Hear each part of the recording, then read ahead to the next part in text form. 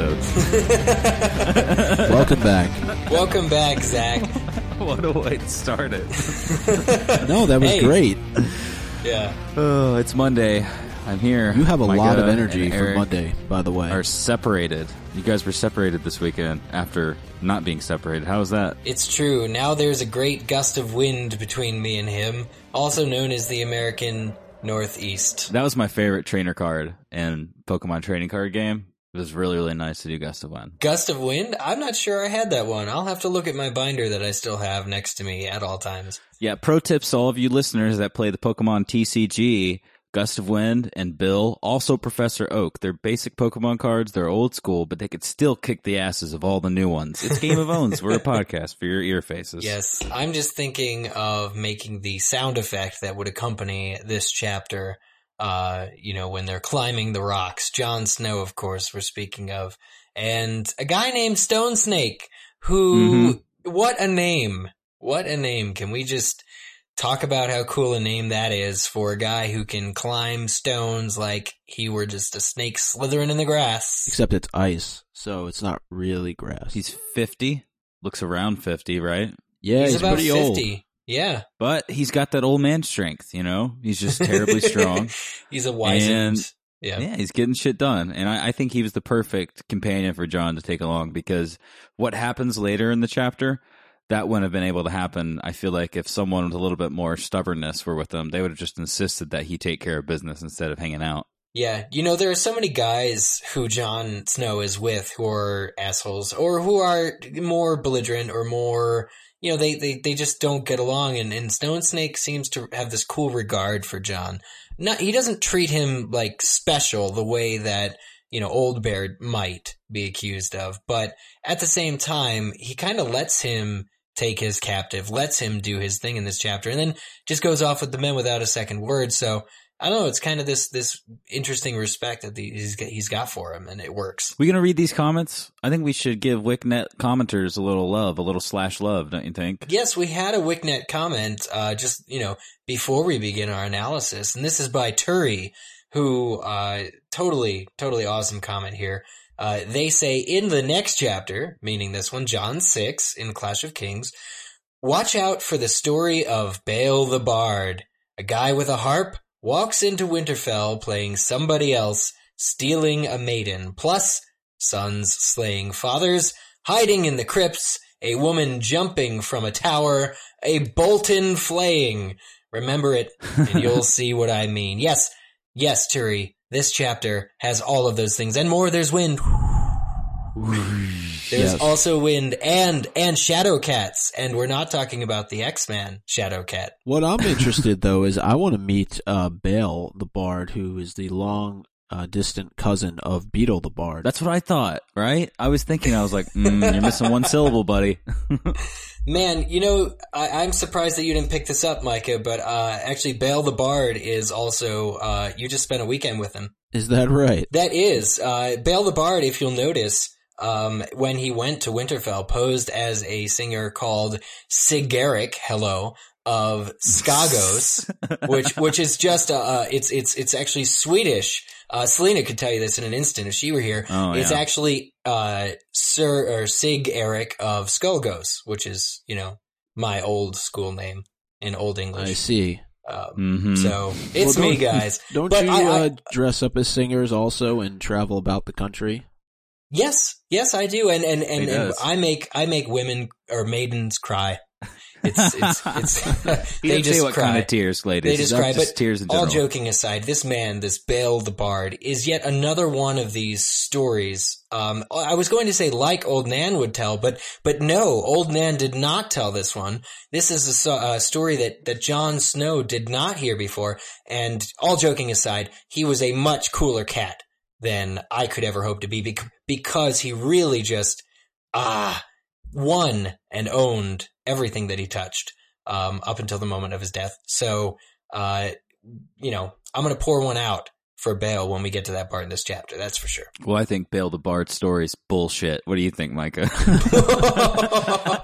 Because of what, though? Because of the fact that he messed around with the Starks? No, I don't think that there's... it was written in the book And so obviously George found a purpose to pin it. Drop my phone. Obviously George found purpose to write it down, so that made sense. And so we can say, okay, if this happened, Eric's right. He was pretty heroic in his own way and made some cool things happen. But I think that Ygritte is feeding Jon a line of bullshit, honestly. I don't think that this is a real story. And if she doesn't know that she's lying, someone lied to her. Because the Starks are pure blood. I have this. Oh God, that's what it comes down to, doesn't it? but I think it's plausible, Zach. I think what you're saying is plausible because we don't know exactly why Jon Snow is tempted to let her go at the end. Which that's what happens at the end of the chapter. He fails to kill her, and the reasoning is a little shoddy because if he believes this story, then it makes Ygritte his distant, sister, essentially. His long distance, many lines removed relative because they're both the blood of this wild flower that all Starks, in fact, share wildling blood. But if he doesn't believe it, and that's not why he lets her go, there's also the possibility that it's just been so long since he's seen a girl. She is pretty. She's got great teeth.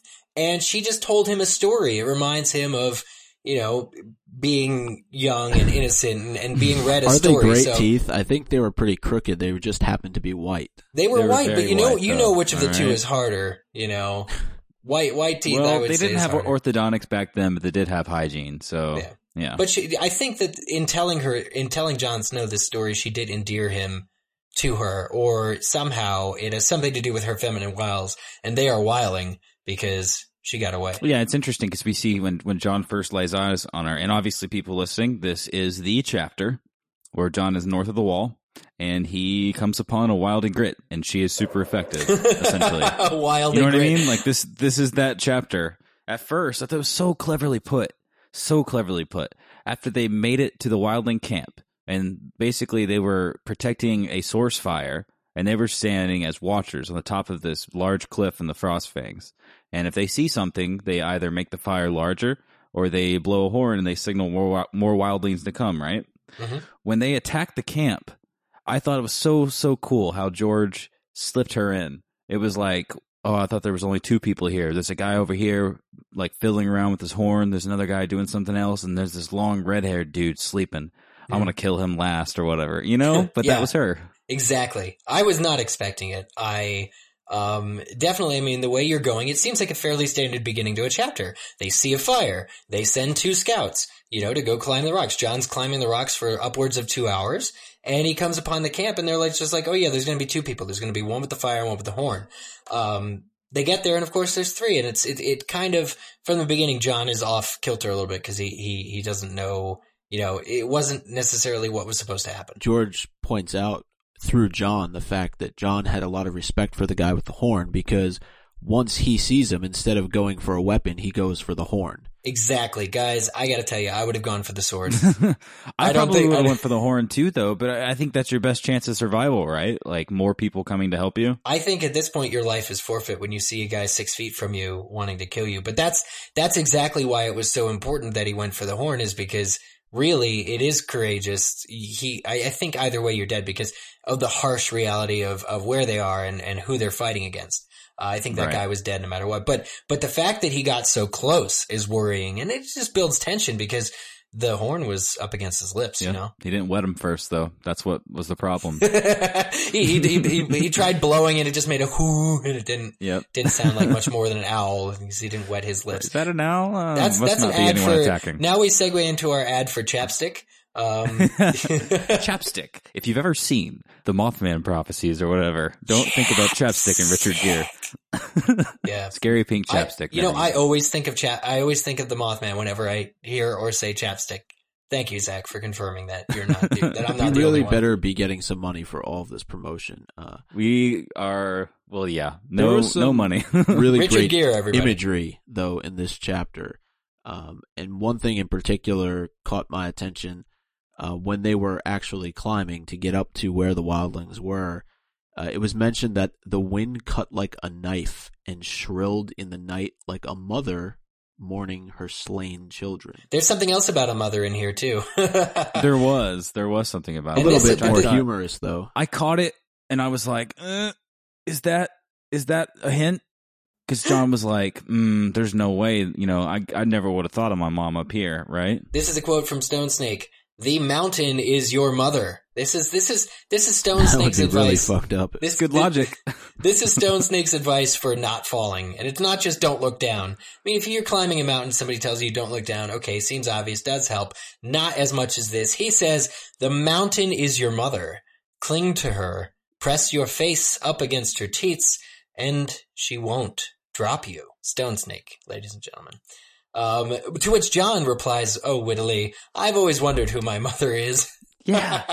That's what I mean. I was just like, damn you, George. I know that you're just making a joke, shaking my fist. But is his mother not the mountain? Like, oh God, guys, the mountain is no his way. No. Yeah, that's what I was way. saying. It would be pretty fucked up if that's true. I don't even know if that's genetically possible. Listen, man, anything Haven't can you happen. ever seen, what is it, Twins? Or is one of them Yeah. pregnant there? With do they Arnold Schwarzenegger and Danny DeVito. Yeah, Listen, I think one are of you them gets talking pregnant. about Junior?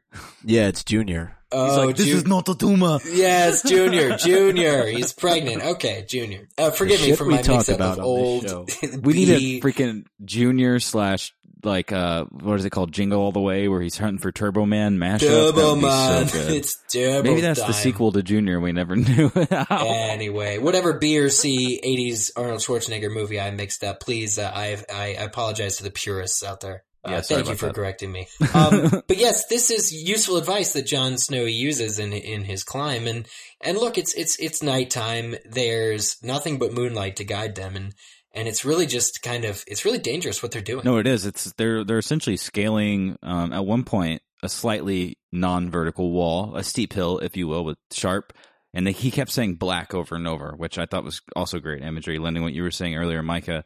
The black mountain, rimmed in moonlight, the black stone, the black rope. I mean, he was really hammering in this sort of, I don't want to say dismal atmosphere, but it was sort of like that. It was just kind of saddening, and you knew that it was dangerous what they were doing. And inside of John's head, he's just thinking over and over, all right, 1 foot in front of the other, I'll be all right. 1 foot in front of the other, I won't fall down. And I feel like this is really the first time in a long time that we've got to see this juvenile sense from John, because he's been stuck in command so long for this whole book. I think it's a lot similar to book 1, John, how he's having lots of self-doubt and facing danger, but he powers through it anyway. Mhm. All these conscious moments, which you just talked about, it reminded me a lot of the Catelyn chapter when she went up to the Eyrie. Right. Oh, wow, that's true. And she's with Maya, and Yeah. they're kind of scaling up. I don't remember the exact text, but it seems to be that there was a lot of the same, where they were constantly watching where they were going, making sure that they didn't fall. It was very precarious at certain points, but at the same time, the imagery from that chapter kind of felt a little bit of that here in this chapter as well, because John mentions that he hasn't seen really any other human beings since he left the Fist of the First Men, but he also talks about all these really amazing things that he's seen, these natural things that he's come across. Yeah, it's really, George paints this picture of the very treacherous landscape while at the, and he says things like, one wrong foot fall will break an ankle or something like this, and put your weight above your feet, which I thought was an interesting way of looking at it. But he also talks about these frozen waterfalls that John has seen and flowers actually in caves and things like that,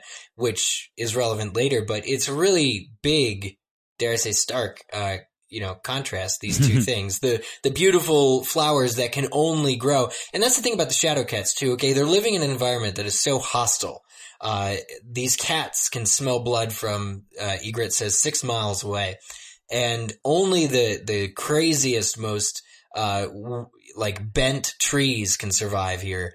And that's kind of what it takes. This reminds me of the Australian outback a lot. Just because not a whole lot can survive, and you have to be brutal, which is why kind of having Ygritte in this chapter is a great juxtaposition of everything that is good and kind and pure in John's heart versus the evil world that they live in. And, just to transition here for a moment, when they first kind of get together, when John tells her his name and all that stuff, she instructs Stone Snake. She says, you'll want to burn those men. And Stone Snake, not to be fooled, says, oh, you want us to make a bigger fire. Clearly that will alert all the other wildlings. That means wildlings are nearby. But I'm thinking, well, no, she could actually genuinely be fearful that these dead men, if not burned, will come back to life, because that shit we know happens up north. So you just don't know if she's fearful, she doesn't want them to turn. Maybe they'd turn immediately. We still don't know how that works. Or does she really just want a bigger fire so she gets rescued or whatever? Yeah, I think it was genuine. I think she really wanted them to be burned because she knew what the alternative would be. Mm-hmm. Well, so does Jon, too. His burned hand is hurting him all the way up when he's climbing. So he very keenly remembers what happened with the last dead people he didn't burn. But they have a great body disposal system up beyond the wall, though, because either you get stripped to the bone by shadow cats or you get reborns, so to speak, as a white. I wouldn't call it body disposal. I would call it body displacement or replacement. Recycling. Yeah. Recycling. There you They're go. very green north of the wall. They are. They really depend on the elements. Look, I think what Stone Snake, is it Stone Snake? I know I'm thinking it's like Stone Shadows. What Stone Snake does is really a happy medium, because he's rid of the body. They didn't create a bigger fire, but it was the breaking of this body on the rocks that attracted the Shadowcats. Now, by the time the rest of the crows arrive, and the sun is slightly about to come up, they see that the bodies are picked clean. And actually, Ygritte mentions that these Shadowcats will break the bones in half to eat the marrow, the soft bone marrow within. I mean, how... You don't do that? No! How hostile is that for a creature that lives in the northern wilderness? Like, that's just very graphic. But those men will not be getting back up and axe wielding anytime soon, if you'll ask me, or ever again. No, they're deep in the bellies of some big old cat just meowing around the mountainside. And Ygritte says, hey, there's worse places to be. That's the whole she thing. was referring to being a white, I believe, and I think that's why I think that she was sincere about the entire thing, because with her having so much experience north of the wall, they're around wargs and giants. They understand. They've probably known for a very long time that this is what happens to your dead. How about the line that Ygritte first causes Jon to speak as it related to perception? She sort. I think even from the first moment that she's introduced and she meets Jon, she's teaching him. When they start talking about Winterfell and the fact that, oh, it's to the south, and Jon says, no, it's in the north. Well, she says anything that's south of the wall is south, and they start talking about this concept of perception, and it's all about where you're standing, and that even ties into the story about Bael the Bard. Well, it reminded me, I know we've made a few Pokemon references on this show already, but I wanted to compare it to Star Wars. In Return of the Jedi, when Luke is with Obi-Wan's ghost, and Obi-Wan's like, well, it's all in a certain point of view, and he learns that essentially Vader, his father was a good guy once, and it didn't mean he was the same man as he was before. But that's what Ygritte is saying, it all depends on where you're standing. Are we good guys? Are we bad? You're from the south. Well, if you're from the south of the wall, you're from the south. That's all there is to it. And that line is reiterated, I think, when she begins telling her story as well. It's all in where you're standing. It's from a certain point of view. I was just kind of taken aback a bit when their dialogue first began. I'm trying to locate it in the book here real quick. When Stone Snake calls Ygritte a spearwife, and he's like, she's a spearwife. Look at her. She was about to attack you with that axe. And he's like, well, kicks the axe away. He's like, she's not going to do anything now. And he's like, all right, fine. And Jon's like, I'm going to take her as a captive. Do you have a name? She's like, Ygritte. And, she gives him her name. So obviously she's like, all right, I gave you my name. What's your name? He goes, I'm Jon Snow. She goes, an evil name. He goes, a bastard name. And then immediately starts telling her his entire family story. A bastard name. Pause. My father was Lord Eddard Stark of Winterfell. And it's just boom. I mean, can we be serious here? And I don't think I'm making a stab at the writing of this chapter, but I just feel like the cadence of how that would go after scaling the mountain and after just literally killing someone, and Jon killed a man, for Christ's sake, and having him knocked off the side of the wall, off the side of the cliff. Do you think that it makes sense that his conversation would just go into such a congenial, like, let's talk about each other and ourselves? You know, it just Well, seemed a little unnatural. If you look at it the way the show does it, with her being just cute as a button, and having all that sexual, oomph. John hasn't seen a girl in a really long time, so I think some of that may have. I mean, I really think that's an honest possible factor here, where he gives her the benefit of the doubt. He believes she's more innocent than she is. In fact, she was reaching for that axe. And John is able to look past it a lot quicker. I think it's because she's a girl. I think the key, though, is not just that she's a girl, but she reminds him of Arya. Yeah, because she's so... I mean, he said not in the way that she looks necessarily, but just the type of person, he could see it in her eyes. Yeah, because Arya's got a wildness about her. And John did have the reference when he was looking at her, and kind of George was giving us the physical breakdown of what she looked like and saying that she could be kind of plump, I think is what he called her, something like that. Or it could be layers. Or yeah, he's like, she could be plump, or she's probably as skinny as Arya. So obviously, maybe the congenialness and how quick it transitioned into this kind of conversation is exactly what you're saying. Like, maybe it was just because he was so starved. They were all so starved of being around girls. And I think maybe George is just showing us John's immaturity and like a character flaw, essentially. Also, in another way, though, his immaturity, because he expects the name Stark to mean something to this wildling who doesn't live in the Seven Kingdoms. And I mean, it so happens that she has in her arsenal this perfect story about a Stark, right? That gets her out of this trouble, which is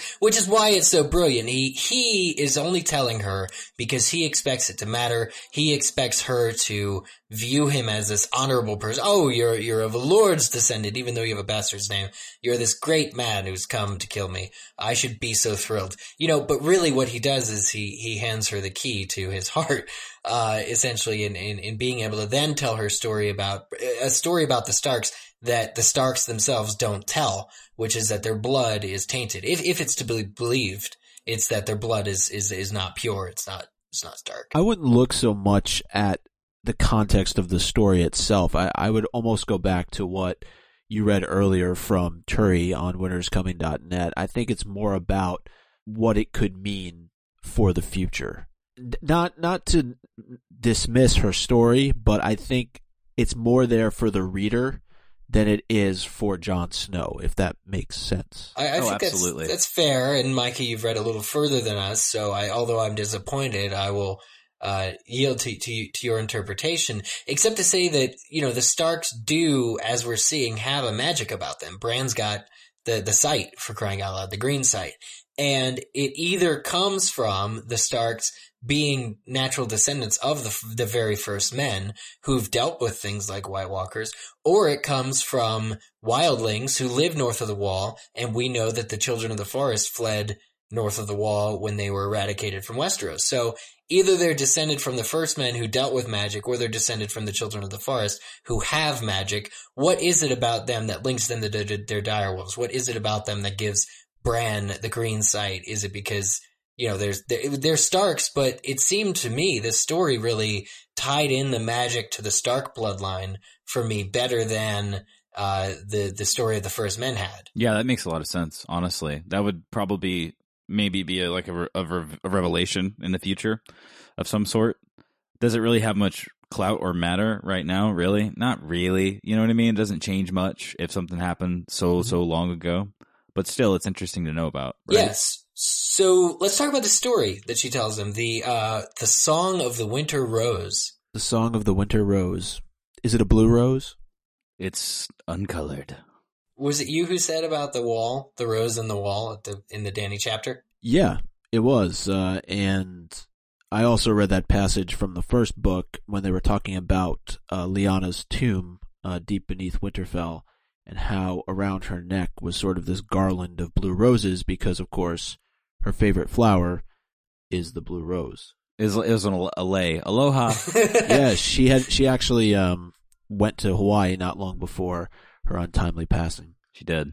She's there with JFK and Amelia Earhart. They live happily. That's where she met the Targaryens, and shit got a little weird. Now we are. We're here now. Yeah. Here is just kind of my, from memory of reading this chapter, impassioned summary. So Bael, who is a future king beyond the wall, he's not king beyond the wall yet.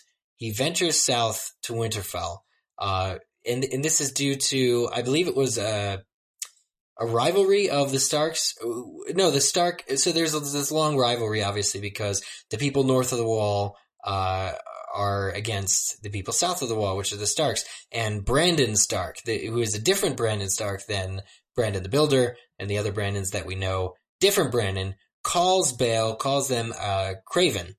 And this somehow mincing of words hurts more than any sword could. So Bale comes south of the Wall, poses as a singer called Sigeric of Skagos.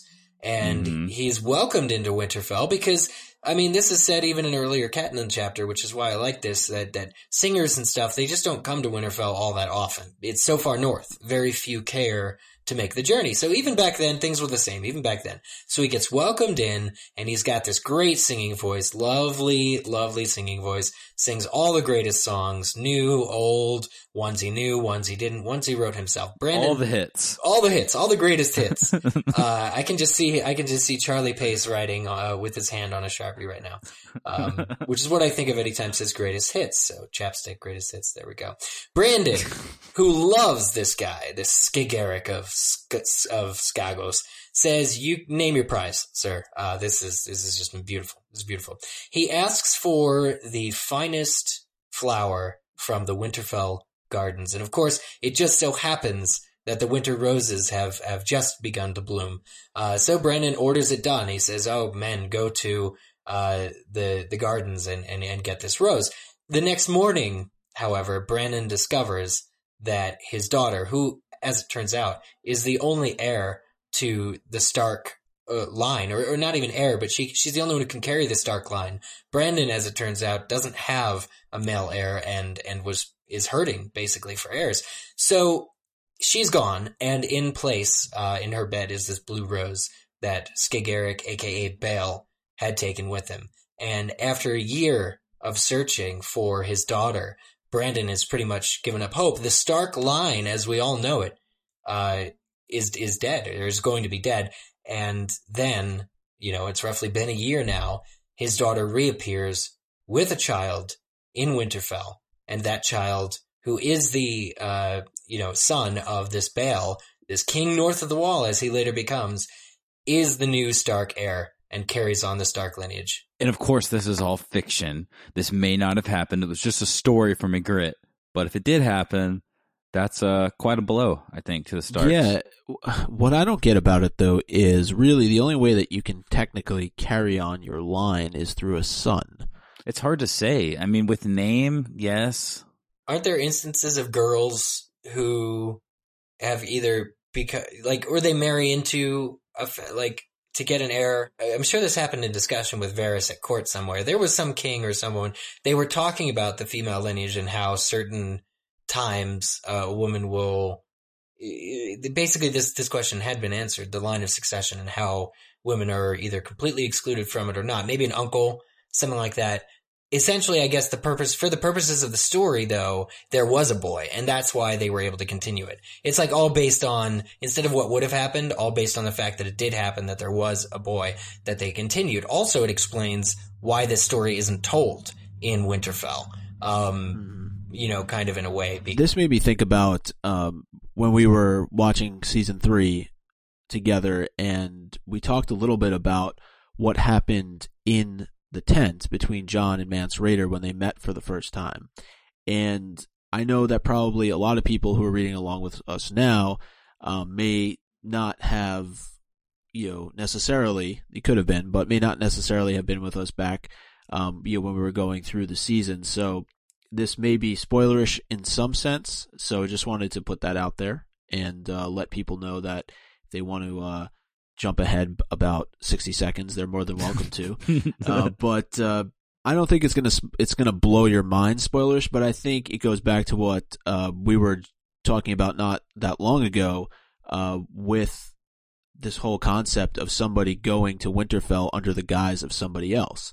And Mance Rayder, in fact, is the person who goes to Winterfell as a bard, and he was kind of inspired by Bale the Bard, this legend, this story that we're talking about, and he did so when Robert came to town. And that scene in the tent between Jon and Mance Rayder in the book is very different. In the TV series, a lot of it has to tie into, Jon not trusting the Night's Watch because of what happened at Craster's Keep with the kids being given away to the White Walkers. Here, it's more so that Jon is then able to convince Mance of his true allegiance because Mance witnesses how Jon is treated at Winterfell. The fact that he's not able to sit up, on the dais with the rest of the Starks when the king's in town. The fact that he has to sit in the back. And so I thought that was, it was a good thing to kind of bring up here because it ties into the larger tale that you were just speaking about. So, but again, though, this story you've just told, and spoiler warning, is, relevant because I think it lends more credence to the fact that even if the story of Bael is not true, it really kind of gives everybody a damn good set of instructions for ever gaining access to Winterfell. It'll totally, you can take their daughters from them and replace their whole bloodline. Go forth, my son, and fuck. Well, that's the reason why I wanted to bring it up, though, is because I wanted to stress the importance level of a lot of the things that George just tends to slip in when he writes. And I think that this, somewhat meaningless story that is tossed out there and maybe a reader wouldn't give a second glance to because Jon is even dismissive of it. I think just right there, you have part one of what she's telling Jon come true later on in the series. And here's another part that I thought was relevant, and this has been pointed out. I was sneaking a peek at some of our owns here. But the fact is no sneak peeking. No sneak peeking. No sneak peeking. I don't worry, Micah. Nothing I sneak peeked at was behind black text. Sorry, go ahead. The story of Bael, or rather, Brandon's heir, who I do not believe at this juncture has a name, is that he later killed Bael. And this is because Bael would not kill his own son, who is now the Stark heir. They ended up battling at the Frozen Ford. This Stark Lord won because Bael did not want to kill his son.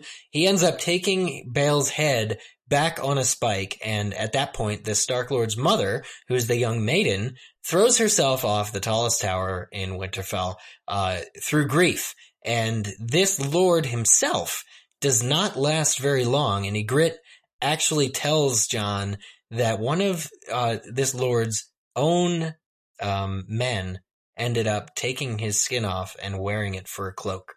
And interestingly, we got this is where I think even readers in the book will do a complete 180 from Jon. Jon, it is said, this is the point where he knows the story is false.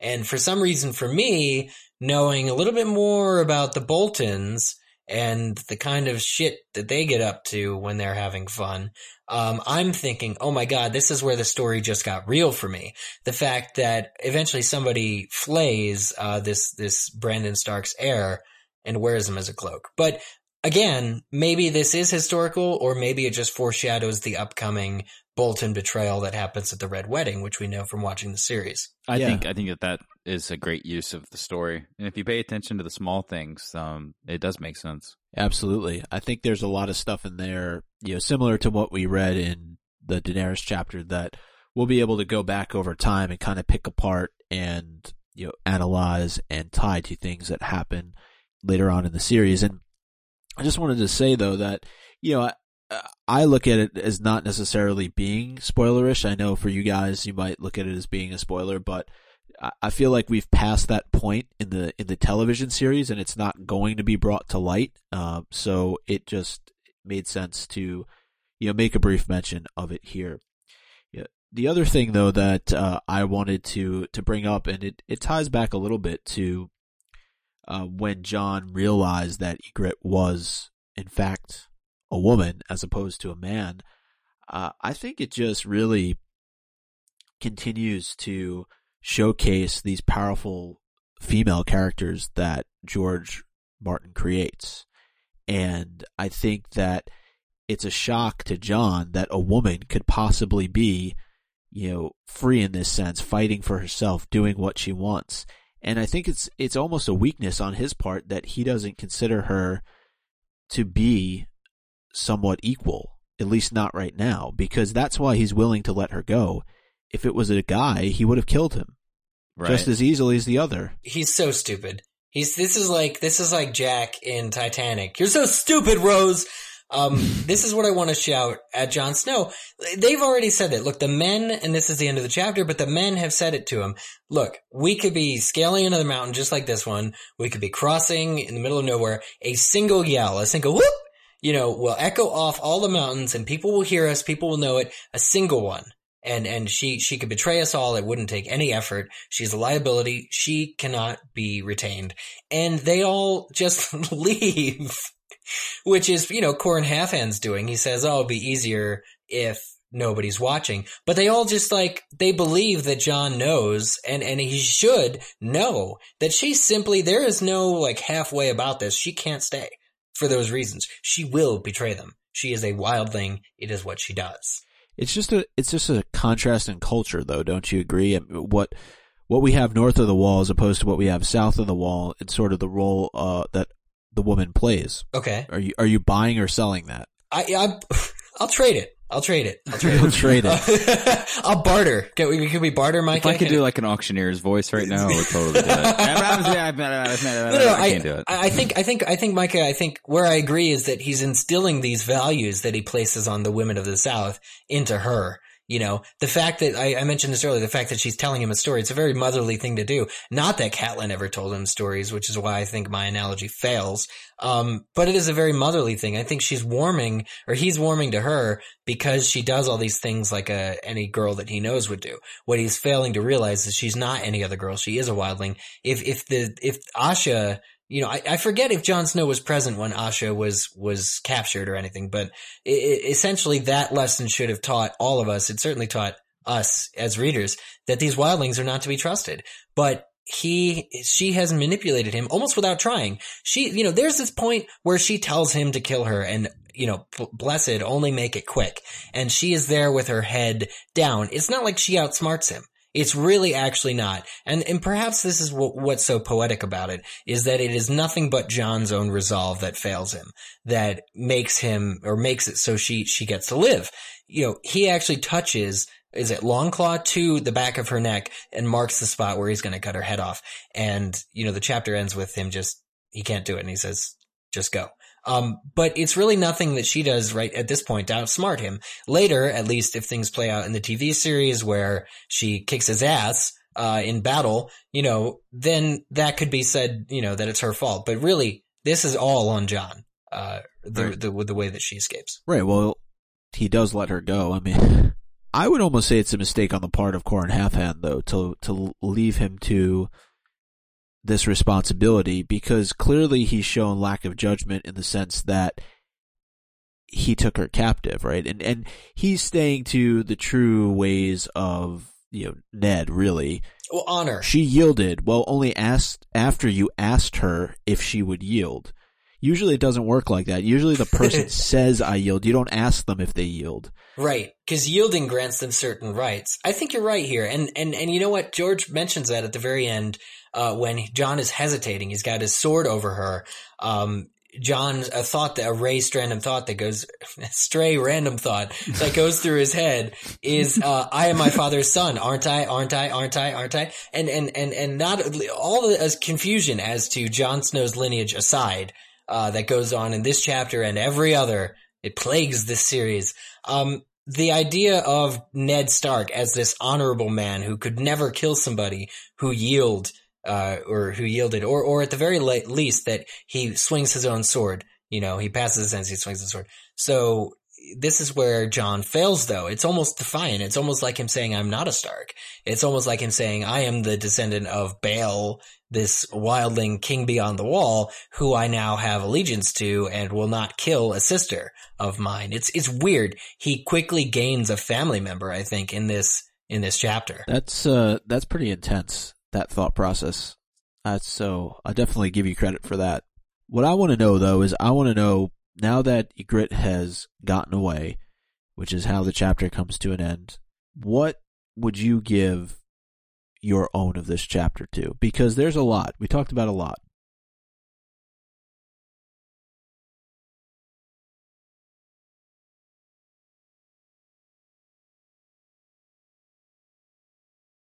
Well, as if there aren't enough white things all around them, snow, ice, everything. I've already mentioned this. Ygritte's teeth, her dental work. I thought you were going to say something else. Whoever's the hygienist north of the wall, really just, my hat goes off to you, sir. Obviously they're short of steel. They can't give people little retainers. Maybe they're not iron crafters quite the way that you would find in Bravos or Myrrh. But, however it is that she keeps her teeth so pearly white, because that is the first thing that attracts, Jon to her. So I'm going to give it to her teeth. That's a very obscure own, Eric. I give you credit for that. I like it. I'm going to have to give my own to Stone Snake. It's grittier than an 80s metal hair band or hair metal band. I said that backwards. But I think he gets the own for his quick disposal of the bodies. It was bold, and George even wrote the kersplat when it hit the surface of the rock very, very far underneath them. So I just think in general, owns all around Uncle Ray and Uncle Stone Snake. They get it. They get the own. Kersplat. I can just see the Game of Thrones comic book. Just Biff. Biff. Ugh. Kersplat. Oh man. And then not to mention this whole chapter was underscored by the sound of these cats ripping apart these bodies as Ygritte was telling her story. I mean, this is just one of those raw moments, and the wind howling like a maiden who had lost her child or whatever. So yeah, that's Good one on George. I have to give it to Corrin Halfhand. He has a very simple line when he says, "Fire is life up here, but it can be death as well." And that is one of the first lines of the chapter, if not the first. And I think, in terms of being extra poetic or setting the mood, it works perfectly. It's one of the reasons that I think this chapter is probably among my favorite. It's definitely among my top 5 in this book. And we've read 50 now chapters, guys. We have roughly 19 or 18 more to go. But Damn. This stands out there. Yeah. This stands out there. And, one of the funniest things that I saw today was something that we posted on Facebook about our upcoming chapters this week.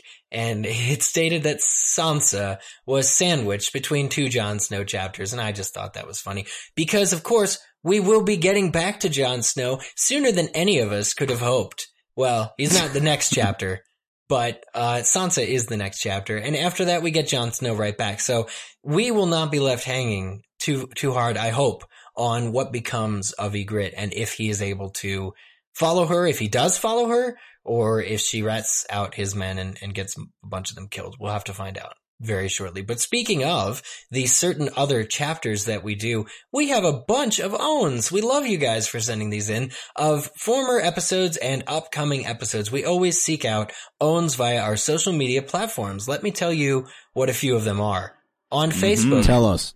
On Facebook, scroll on our wall at facebook.com/Game of Owns. It is rocky and windy up here on the wall, but we plan on visiting a little bit more often because we got a lot of fun things that we love posting on there. Also on Twitter, you can tweet us at Game of Owns. Twitter us at Game of Owns on Twitter, and some of you have. We will be reading those in just a moment. And the third method of contacting us regarding owns or things that you think owned in general is the email address contact@gameofowns.com. Let's start with Facebook here because Jennifer Christian was nice enough to write in, and she says, Ygritte's story of Bale the Bard owned the Jon 6 chapter. When she talked about the winter roses in the Winterfell garden, I automatically thought of the blue rose growing from the wall of ice from the Dany chapter. I think it is again a nod to Lyanna Stark and also of Jon's lineage. I tend to agree. And it's interesting reading back because I don't remember any of this stuff from my first read through, so it's cool to see that this much was actually placed here. Another piece of foreshadowing that I missed the first time reading this was the part of the story saying that Stark's daughter and the baby had never left Winterfell, but had been there the whole time living in the crypts. From watching Season 2 of Game of Thrones, we know that this was a tactic that Bran and the rest of his crew used to hide from Theon. Man, those crypts, somebody should really be searching those crypts a little better. Everyone goes not it at the same time, so no one did it. Those crypts give me the willies. I know that with our read-through on the show that we haven't quite made it to Bran's chapter discussing this, but I never forgot when I read it and could finally breathe a sigh of relief that they were indeed safe from the Ironborn. And then one other comment for this particular chapter on Facebook from Phil Etherington. My own goes to Ygritte for nagging a man to get on with it and finish his work, even when it means cutting off her own head. That's a good own, Phil. That's funny. That's a good point, because I don't think at this point she knows that he's that weak. Who knows what anyone else is thinking, really? Oh, she knows. Do you think she's baiting him? That she said, absolutely. Okay. When they were first talking, it was just like, "Oh, I'm John. How are you?" And he like fixes his hair. She had him from the get go. Poor John. Poor John. Poor John. Did he? Poor so John. his actions betray him. Then the fact that he didn't kill her right away means he was never going to. Is that it? That's right.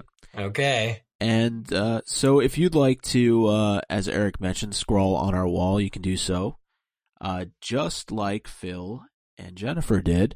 And we'll read them on next Wednesday and Friday's episodes, so you can feel free to leave owns from this chapter, or Sansa, or John, who's returning on Friday. So does anybody want to have a quick musical break as we read these tweets? Let's have a quick musical break. God, what should it be? Rocky Mountain High by John Denver. Jolene says, finally listened to last week's Game of Thrones, Danny Epp, and it was a maze in caps. I missed so much reading this chapter.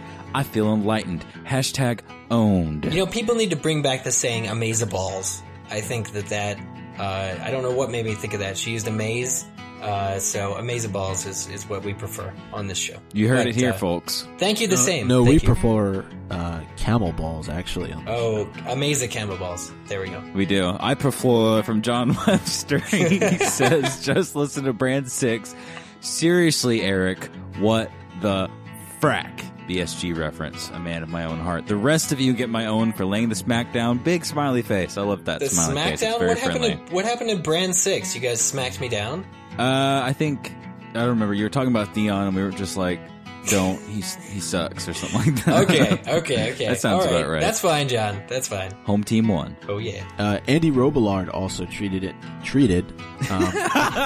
He always treats us, but he also tweeted, and he said the Reeds get the own for being, quote, unnatural, eating mud, breathing swamp water, and moss vice hair, or Big Walder for comedy. Yeah, there was that little bit of Frey humor when Theon was riding off to try and find Bran and Rickon, and he flipped quicker than a flapjack. Go on. I don't know the rest of it. I was just going to say flipped quicker than a flapjack being tossed in the air by a breakfast-making fat chef. Now I'm hungry. Big old Damn chef. it, Micah. All right, well, I'm going to flip next to this. I'm going to flip to this next tweet faster than a Skittle sliding down a table when you're trying to grab it real quick. Ash T writes in, so mad when people say Jon can't be Targaryen. Viserys was one, and he died of burns. Not all Targaryens have Dany's power. Grr. No, T. I have to completely reference or address this comment right now. I agree. Okay. I agree with you. Yes, right now. With you. We said that Jon can't be a Targaryen. There's actually a difference here. I'm saying that Jon cannot be the blood of the dragon. The way that most people want Jon to be a Targaryen, they want him to have the same power that Dany has, which is obviously it's against fire. And this is another chapter again where he's climbing the rocks and his hand is hurt, the hand that was burned. And so I still believe that he wasn't a Targaryen. I guess I can see what you're saying here, that not all Targaryens had the blood of the dragon, but what's the point in Jon Snow's big reveal being that he's secretly a Targaryen if it doesn't mean that he has these magical powers? It's just because he's an heir? I guess that makes sense. I'm defeating my own argument here, aren't I? Yes. So anyway, here's something that might pick you up. Joshua Green tweeted in to say, found it funny Eric said we listen with our ear holes. Eric's last name is Skull. Make the connection. I was Old just game. borrowing something Zach said, used to say, does say. Hashtag need sleep. No, he's saying because your last name is Skull and your ears are attached to your skull. I told you my real name, guys, was actually Skigarix of Skull Ghost, so... Pam also tweeted in. She said, just heard that Game of Owns is going to be at LeakyCon 2014. So psyched. And yes, we will talk a little bit about that towards the end of the show. Justine Morris says, I'm currently listening to Game of Owns instead of writing my paper. Hashtag procrastination at its finest. Finest! Andrew Erb says, in French class, I was asked to make a genealogy. I did one of House Stark and presented it to the class. Rhaegar was included. Yeah. Bold of you, sir. Did you get graded down because it's not fact yet? I'm interested to know. Interested to know. All right, well, before the music decides to stop talking to us, we shall read a few things from winteriscoming.net, the comments that you write in. It's like the longer place when you feel like not writing an email and not writing a tweet. It's just right in that middle zone. It's perfectly the right temperature. Yes, these are the Goldilocks comments. First, on the Bran chapter, which aired last Friday. This is Ironborn, Iron Throne. They say Owen definitely goes to Osha for this chapter. Sex and wolves, baby. Now, if she could only stop everyone from confusing her with Theon's sister. Oh wait, Benioff and Weiss did this with Yara Greyjoy. And we had comments for our Tyrion chapter, which aired previously on Wednesday. That comment comes from Hodor's Bastard, who says, absolutely enjoyed pity your the wife. commentary, Z&M. That's Zach and Micah for those of you playing at home. Playing at home. After reading this chapter back in 2001, Props. I was thoroughly impressed how GRRM, that's George R.R. Martin for those of you playing at home, painted a typical day's work in the life of the King's Hand. The fact that it was Tyrion, a 3-foot, 8-inch dwarf, handling all this crazy activity and information made it even more interesting. Plus, from the immense wildfire discovery, to the Greyjoy thoughts, to the magic discussion implying the dreaded spiritual supernatural reawakening that the world is experiencing, much historical and political knowledge is dispersed to the reader and sets the pace for the upcoming battle, civil unrest, Sir shenanigans, including Kettle Black, Blount, Bywater, and Swan, and the events in A Storm of Swords. What a great reread. If only the Three Whores and the Great Blackwater chain were explored further on Game of Thrones. Carry on, sirs. The Antlermen and Trebuchets. What a match. A match indeed. I would agree. And those Three Whores and the Great Blackwater chain are things that we will read later on in this book. Speaking of matches, here is a nice match for you. Game of Owns and iTunes. Yes, that's right. We are on the iTunes store. We have been, and people love us there. And if you enjoyed listening to us, we ask that you write a rate, that you rate us and write a review using the iTunes interface. I can tell Eric's done this before. Yes. Eric's very modest, ladies and gentlemen. They love us there. They do love us there. And there's a good reason for that, Micah. Why is that? They love us because we just keep sending people over there to rate and review this podcast. No, that's not it. They love us because nothing less than 5 stars is acceptable. Oh, of course. On the iTunes store. And this week, we're bringing back a very special part of our incentive to you, the listener, for rating us on iTunes, because we just don't have enough of those. This week, we're bringing back a threat. We are, really? Yes. Are we? Yes, indeed. I'm It's scared. Monday. It's Monday, and that means it's threat time. All right, well, if we're going to have a threat, I need to know who's going to do it now, because I've got a miniature-sized sting in my left hand, and I've got a burnt napkin in my right hand. So I'm ready. Who's going to give out the threat? It's not going to be me. So, as Eric mentioned, it is the month of November, so nothing less than 5 stars is acceptable. And here's the deal. If you do not rate us 5 stars, we will tie you up on a mountain pass where the White Walkers will converge on you from one side and Shadow Cats will converge on you from the other. Oh, no. Only by rating us 5 stars, and at this point you're tied up, so you must use your mobile device. Yes. Your hands are free. I can just see people on their iPhones when they're tied up somewhere. We're so addicted to technology. This will release the matches that Eric previously mentioned from the sky. They will fall down upon you, hopefully not burning you. Hopefully you have the blood of the dragon. Hopefully. Yes, like Jon Snow does. And this will free you from your ropes, and it will allow you to escape. Whether you escape or not is up to you, though.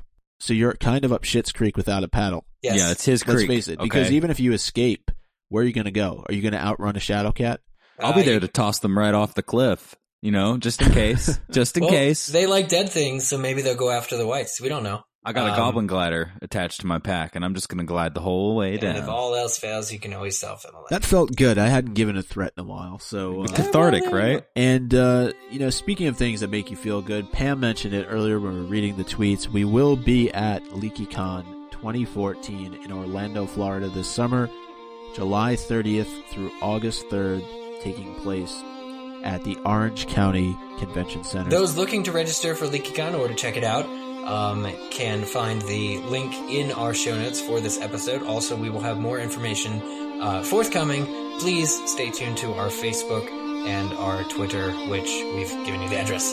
You've got it. Now go there. Yes, my friends. We'll be there with bells on. Ladies and gentlemen, we'll speak to you on Wednesday.